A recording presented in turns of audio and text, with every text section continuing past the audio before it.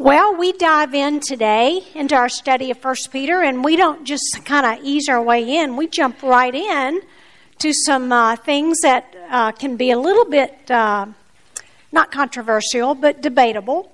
And so I want to start, though. I want you to take a moment and think back to when you came to Christ. You may not be able to remember a specific moment or a day, but think back to that time period when you came to Christ. And then I want you to think about what led you to put your faith in Christ. And then how did that decision change your life? What difference did it make? And then just one last question. How often do you think about your salvation? That's just to kind of get you thinking as we jump into this week. You know, Peter began this letter by focusing on the topic of salvation. And he was writing to believers, we talked about this last week, he was writing to believers that were starting to experience opposition to their faith. And he knew it was just the tip of the iceberg. It was just the beginning. It was going to get worse. And he wanted to make sure that these believers were anchored in their faith.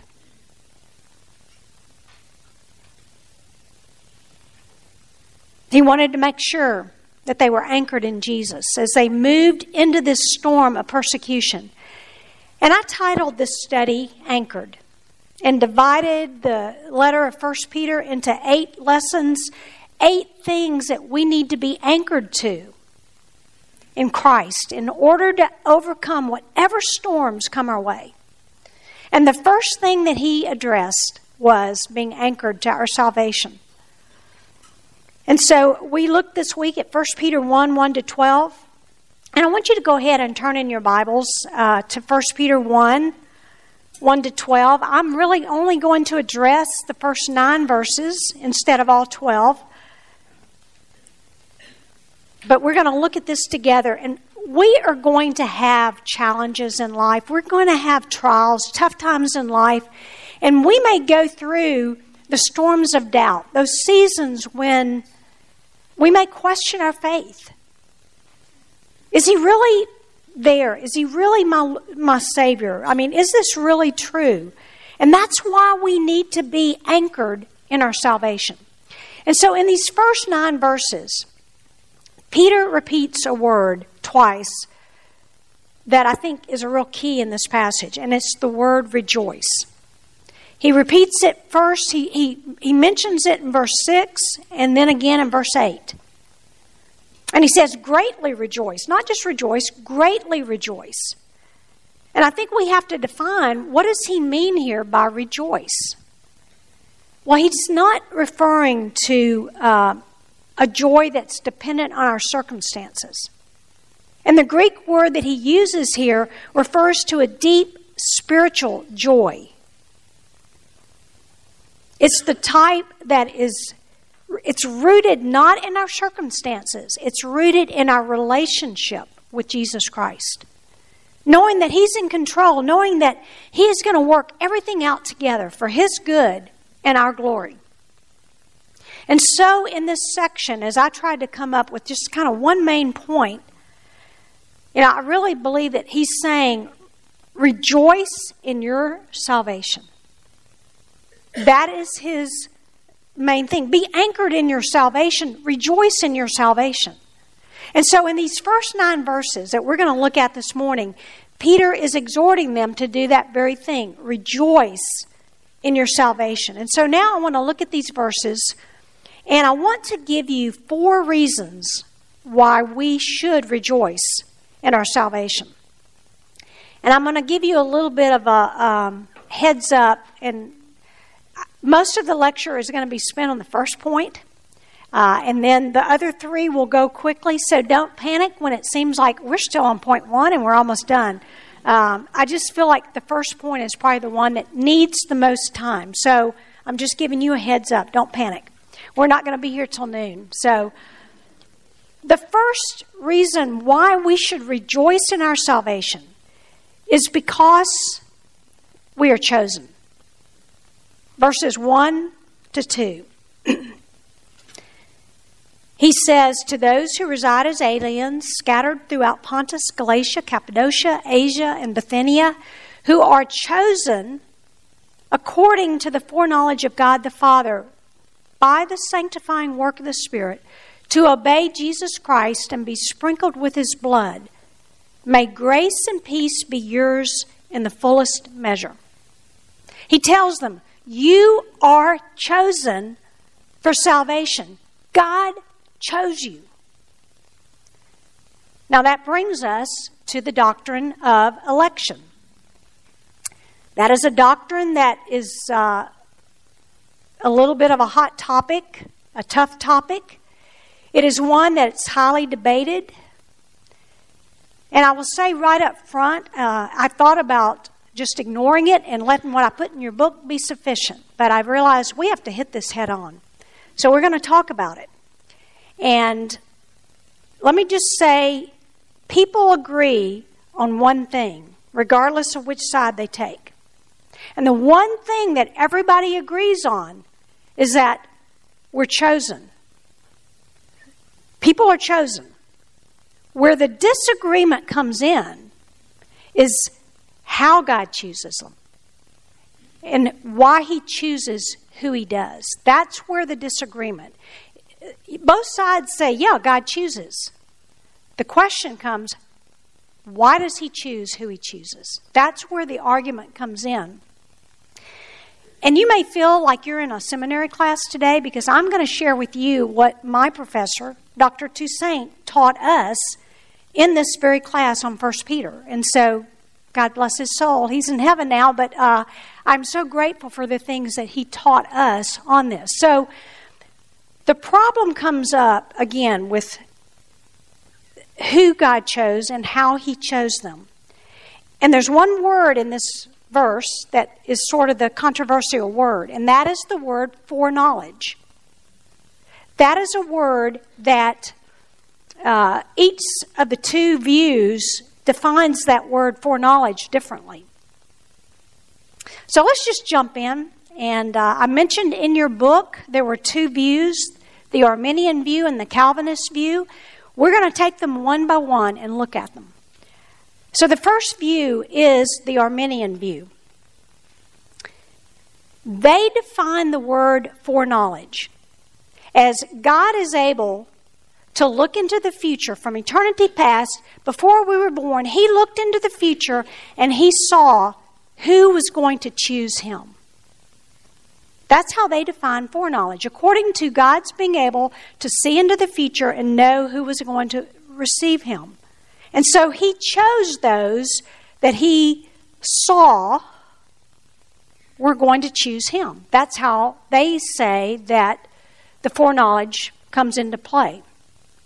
If they had a slogan or a motto there, they would say, God chose me because He knew beforehand I was going to choose Him. God chose me because I chose Him. That's their view. And it's basically saying that salvation is based on man's decision, not God's decision. So let's get into some of the arguments for and against this view. We'll start with the support for this view. People like this view. Those who do take this view, they like it because people get to choose. People get to choose their destiny, where they're going to spend eternity.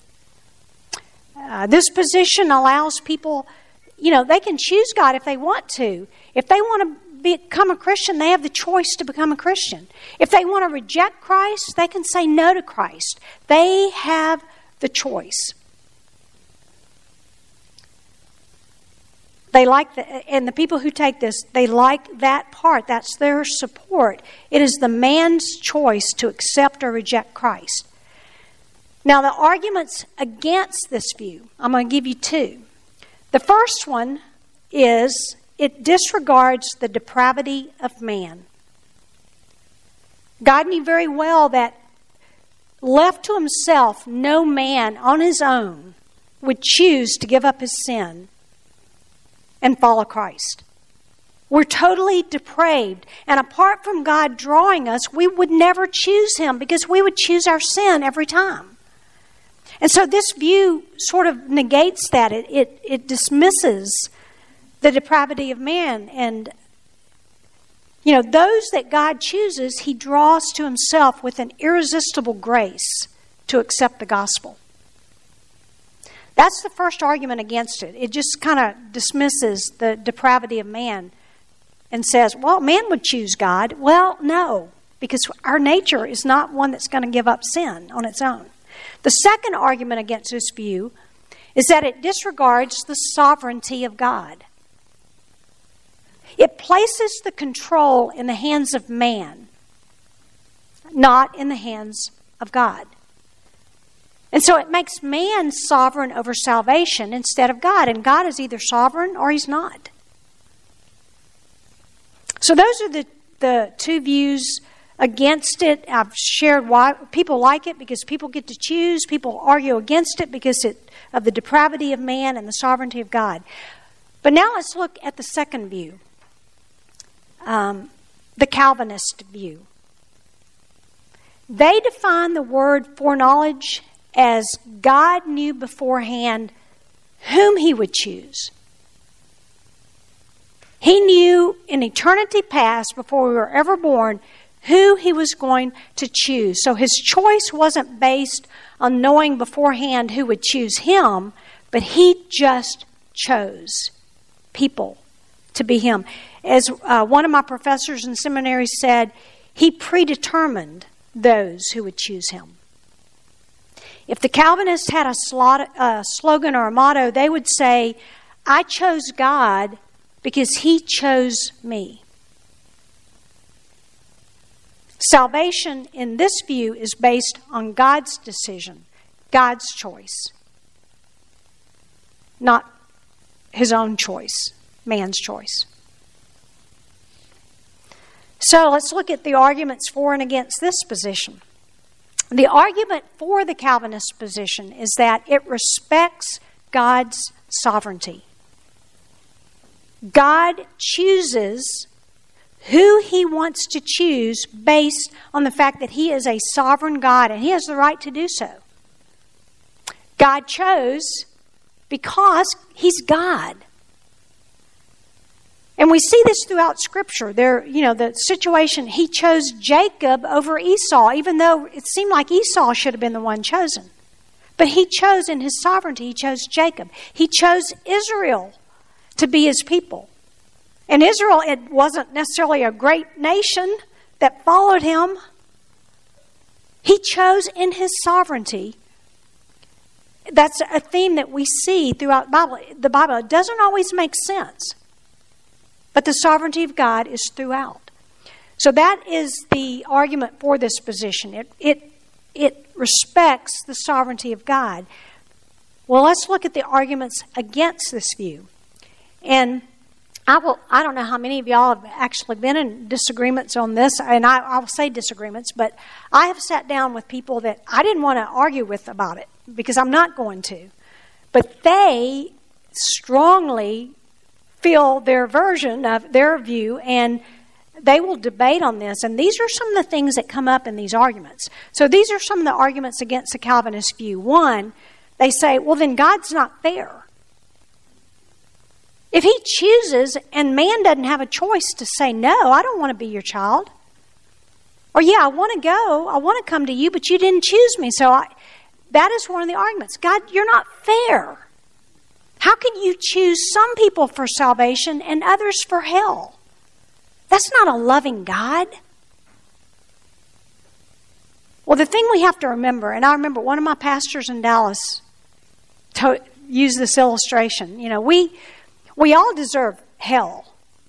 That is our destiny. We all deserve it because every one of us in this room are sinners. That would be justice, that we all go to hell. But God in his mercy, because of his love, we're all on this road to hell, and he just plucks some people off.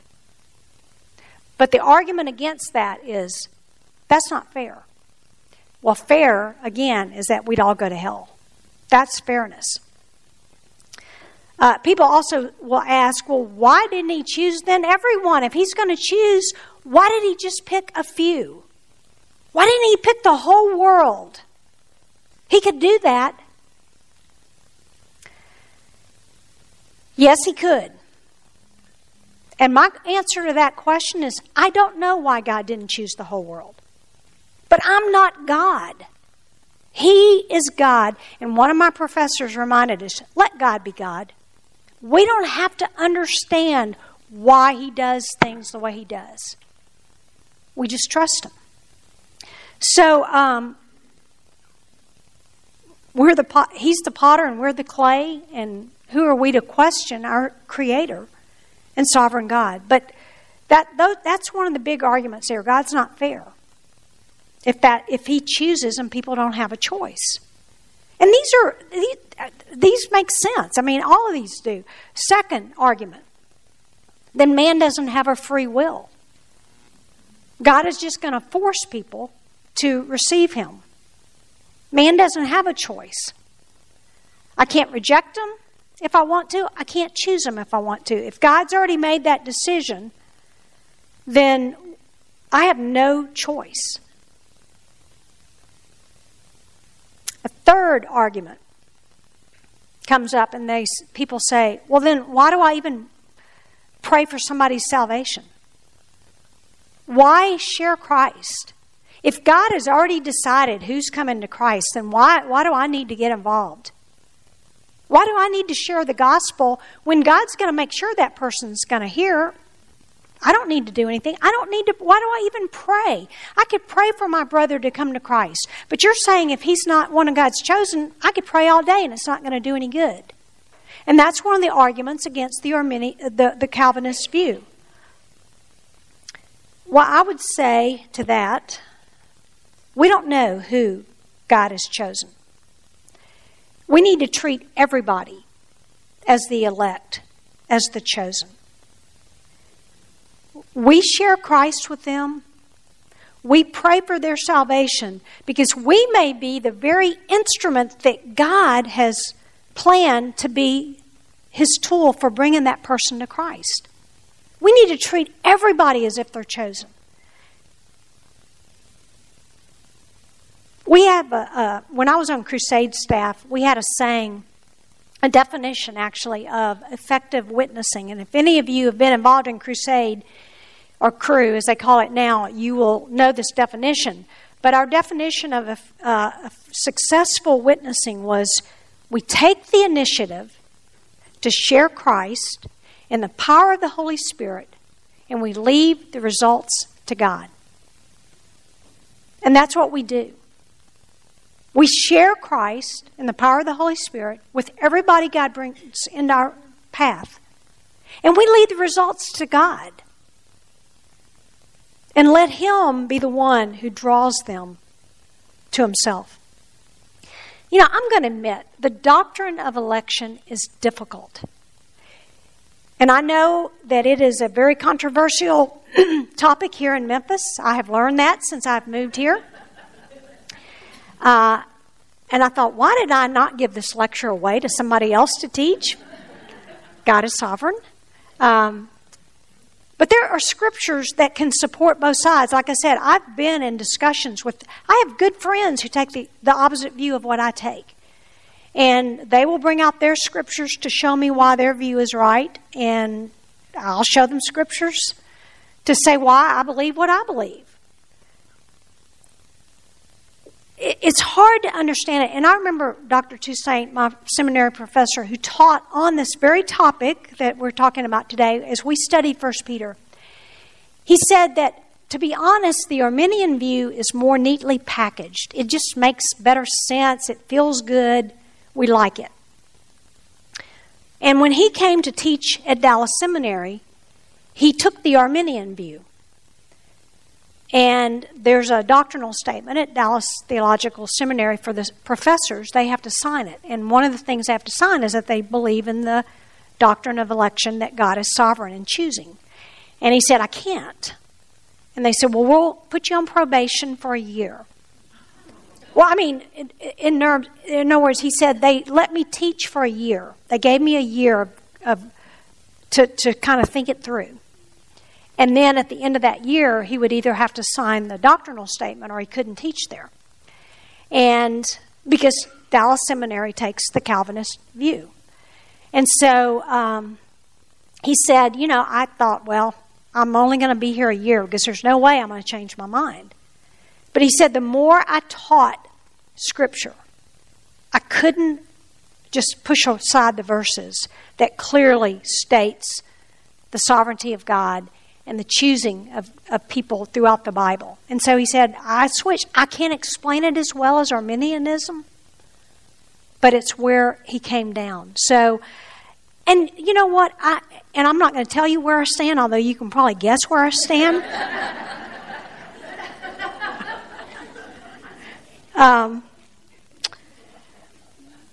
I do have a position on this, but I don't care what position you have on this. I don't think it's worth the energy and the time to sit down and debate it. And the reason why is that it's not a non-negotiable of the faith. I will sit down and I will bite you tooth and nail if we argued about salvation by works or faith. That is a non-negotiable of the faith. And I will stand toe-to-toe with you on that. Security of salvation, I will stand toe-to-toe with you.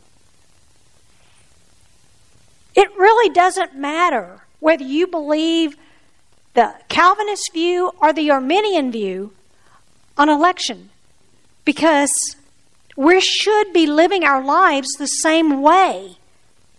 It shouldn't affect the way we live the Christian life. So we shouldn't make it a divisive doctrine in the Christian family. It's like end times. I don't care if you believe in pre-trib rapture or post-trib rapture. Yes, I have a view, but it doesn't change the way I live my life. It's not a non-negotiable of the faith. And so what I would say to you, take your view. You choose what you think makes the sense as you study the Scriptures. But don't spend a lot of time arguing about you're wrong. And I've got friends that have told me, you are absolutely wrong. And I've just had to say, I'm sorry, we just have to agree to disagree. I don't mind that you feel the way you do, because we're both doing the same thing. We both love the Lord. We're both wanting to see people come to Christ. So that's pretty much all I'm going to say on that. So I think I've said enough. Okay, so I told you most of our time was going to be on that. The first reason we should rejoice in our salvation is because we have been chosen. We have been chosen by God. All right, now we're going to run through the next three reasons. I promise they won't, but I just felt like that was something that we just don't need to shove under the carpet and ignore. We need to treat it head on, and Cole's going to be addressing this in a few weeks in Romans 8, so you'll get to hear again about this. So the second reason that we need to rejoice in our salvation is because we have a living hope. That's in verse 3. He says, "Blessed be the God and Father of our Lord Jesus Christ, who according to his great mercy has caused us to be born again to a living hope through the resurrection of Jesus Christ from the dead." We believers have a living hope, and that living hope is eternal life. This is not all there is, what we are experiencing today. This life on earth is just the beginning of something far greater. And the reason that we have a living hope is because of the resurrection of Jesus Christ. He died, he was buried, and he was resurrected. And because he defeated death and lives, we will also live forever. That is our living hope. And so because we have a living hope, we don't need to fear the future. So the first two reasons, I told you we're flying through these last three. The first two reasons that we should rejoice in our salvation is because we are chosen and because we have a living hope. The third reason is rejoice in your salvation because you have a secure inheritance. Verse 4. But I'm going to start in verse 3. God has caused us to be born again to a living hope through the resurrection of Jesus from the dead. And then verse 4. To obtain an inheritance which is imperishable and undefiled, will not fade away, reserved in heaven for you. We have an inheritance that's worth dying for. No pun intended. We have an inheritance that is worth dying for and living for. It's not an earthly inheritance. It's in heaven. It includes all that the believer will enjoy in heaven for eternity. And Peter tells us 4 things about that inheritance. I'm going to fly through these, but 4 things in that verse. He says, first, it's imperishable. It's not going to wear out. It's not going to rust. It's not going to spoil. It doesn't have an expiration date. It will last forever. The second thing about that inheritance is that it's undefiled. That means that the inheritance is in perfect condition. There's nothing wrong with it. There's no defects. There's no stains. It is a perfect inheritance. Third thing, it's unfading. It's not going to fade in the sunlight, the brilliance of God's light. It's not going to lose its beauty or value as time goes by. And then the fourth thing, it's reserved in heaven for us. We won't completely enjoy that inheritance until we go home to be with Him in heaven. But when we leave this earth, we're going to enjoy that inheritance to the fullest. And we're not going to get to heaven and go up to God and say, God, I'm ready for my inheritance. And He's going to go, oh my gosh, I'm so sorry. You know, there were a bunch of deaths this last week and I have run out of inheritances. I'm sorry. We're not going to face that. It is reserved for you and you and you and you. Every one of us. So we've looked at 3 reasons why we should rejoice in our salvation. We're chosen by God. We have a living hope. We have a secure inheritance. And fourth, rejoice in your salvation because you can be sure of it. You can have assurance of it. Verses 5 through 9. You don't have to question or doubt your salvation. It is secure. And then he gives them 2 reasons why they can be sure of their salvation. 2 reasons why we can be sure of our salvation. First, because our salvation is protected by God.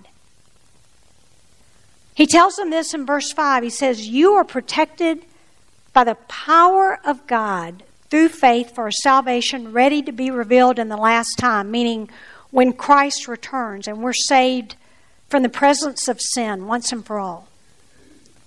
You can't lose your salvation. You're protected by an omnipotent, sovereign, all-knowing God. No one can steal your inheritance. No one can disqualify you from getting that inheritance. No one can snatch you out of God's hand. It is certain. Nothing can separate you from His love. It is sealed by the Holy Spirit. You are protected by an all-powerful God. The second reason we can be assured of our salvation is because our faith is tested by trials. Verses 6 through 9. In this you greatly rejoice, even though now for a little while, if necessary, you have been distressed by various trials, so that the proof of your faith, being more precious than gold, which is perishable, even though tested by fire, may be found to result in praise and glory and honor at the revelation of Jesus Christ. And though you have not seen Him, you love Him. A lot of these believers had not seen Jesus when He was on the earth. You love Him. And though you don't see Him now, but believe in Him, you greatly rejoice with joy inexpressible and full of glory, obtaining as the outcome of your faith the salvation of your souls. He was writing to believers, if we've already mentioned, they were going through trials and suffering. And he reminded them, your trials are testing your faith. And faith that continues in the middle of trials shows that our faith is real. If it endures, it's evidence of their salvation. If your faith is still there at the end of those trials, you've got saving faith. Saving faith never dies out because of trials. It endures. Trials show the genuineness of our faith. If we lose our faith in God during trials, it wasn't saving faith. So when a believer comes through a trial and he's still trusting God and his faith is even deeper, he can be sure his faith is genuine. His salvation is secure. And so, be anchored in your salvation. Rejoice in your salvation. And we've looked at 4 reasons why. Rejoice because you're chosen. Rejoice because you have a living hope. Rejoice because you have a secure inheritance. And rejoice because you can be sure of your salvation. And when we're anchored in our salvation, when we rejoice in it, we don't dread the future. We look forward to the day that we will see Him face to face. We know what is ahead. I remember, most of you know that I moved my mom up here to Memphis back in 2010 from Louisiana. And she lived in Carriage Court, not too far away. And one day, Mom and I were in her apartment. We were looking at a picture on her wall, which was a painting of our hometown, Plain Dealing. And Plain Dealing only had 1,000 people. And so it was a street of the downtown, and that was basically the town. Everything in the town was on that picture. And so we were looking at it. Mom said, yeah, there's the church, and that's where I used to work, and that's the drugstore. And we were talking, and then she turned to me and said, I want to go home. I said, to Plain Dealing? And she said, yes, I want to go home one more time. Would you take me? And at that time, she was still getting around. She was on a walker, but I thought a 6-hour drive with a 93-year-old woman, I'm not so sure. But the doctor said, go, take her. We got into the car, a 6-hour drive, went to Plain Dealing, and we saw the home that we grew up in and the Plain Dealing. And she saw her 2 sisters who were still alive, her nieces and nephews, and the house that she grew up in. And we walked through that. We went to the church on Sunday. She went to the assisted living where she had made so many friends. And on Sunday morning, we took her to church where she had taught Sunday school till she was 90 years old. And that afternoon, on Sunday afternoon, we were coming back to Memphis on Monday. That Sunday afternoon, we went back to the assisted living for her to tell her sister that she was really close to goodbye. And that was very emotional. They just sobbed because they knew that was it. They'd never see each other again on this earth. And they actually died the same day. My mom that morning, my aunt that afternoon. And we went, it was emotional. We were all in tears as they were sobbing. And and some of you, if you follow my blog, may have seen a picture of them just with their arms around each other. We went back to the hotel. Mom was laying on the bed, and she said, I'm ready to go home.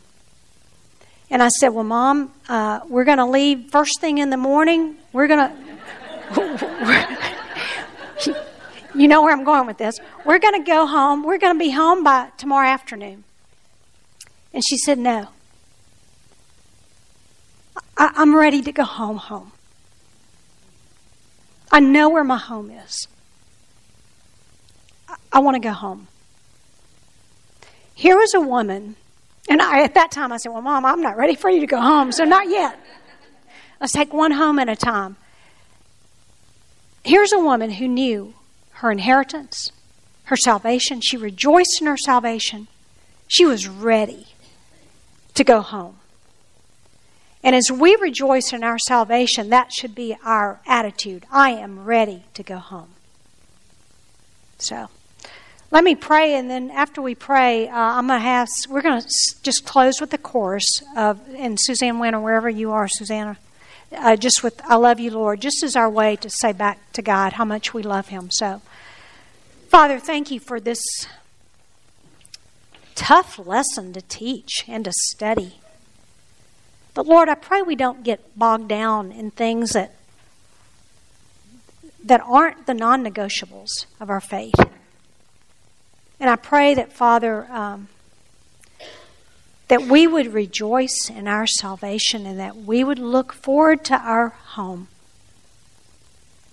We love you, Father, in Jesus' name. Amen.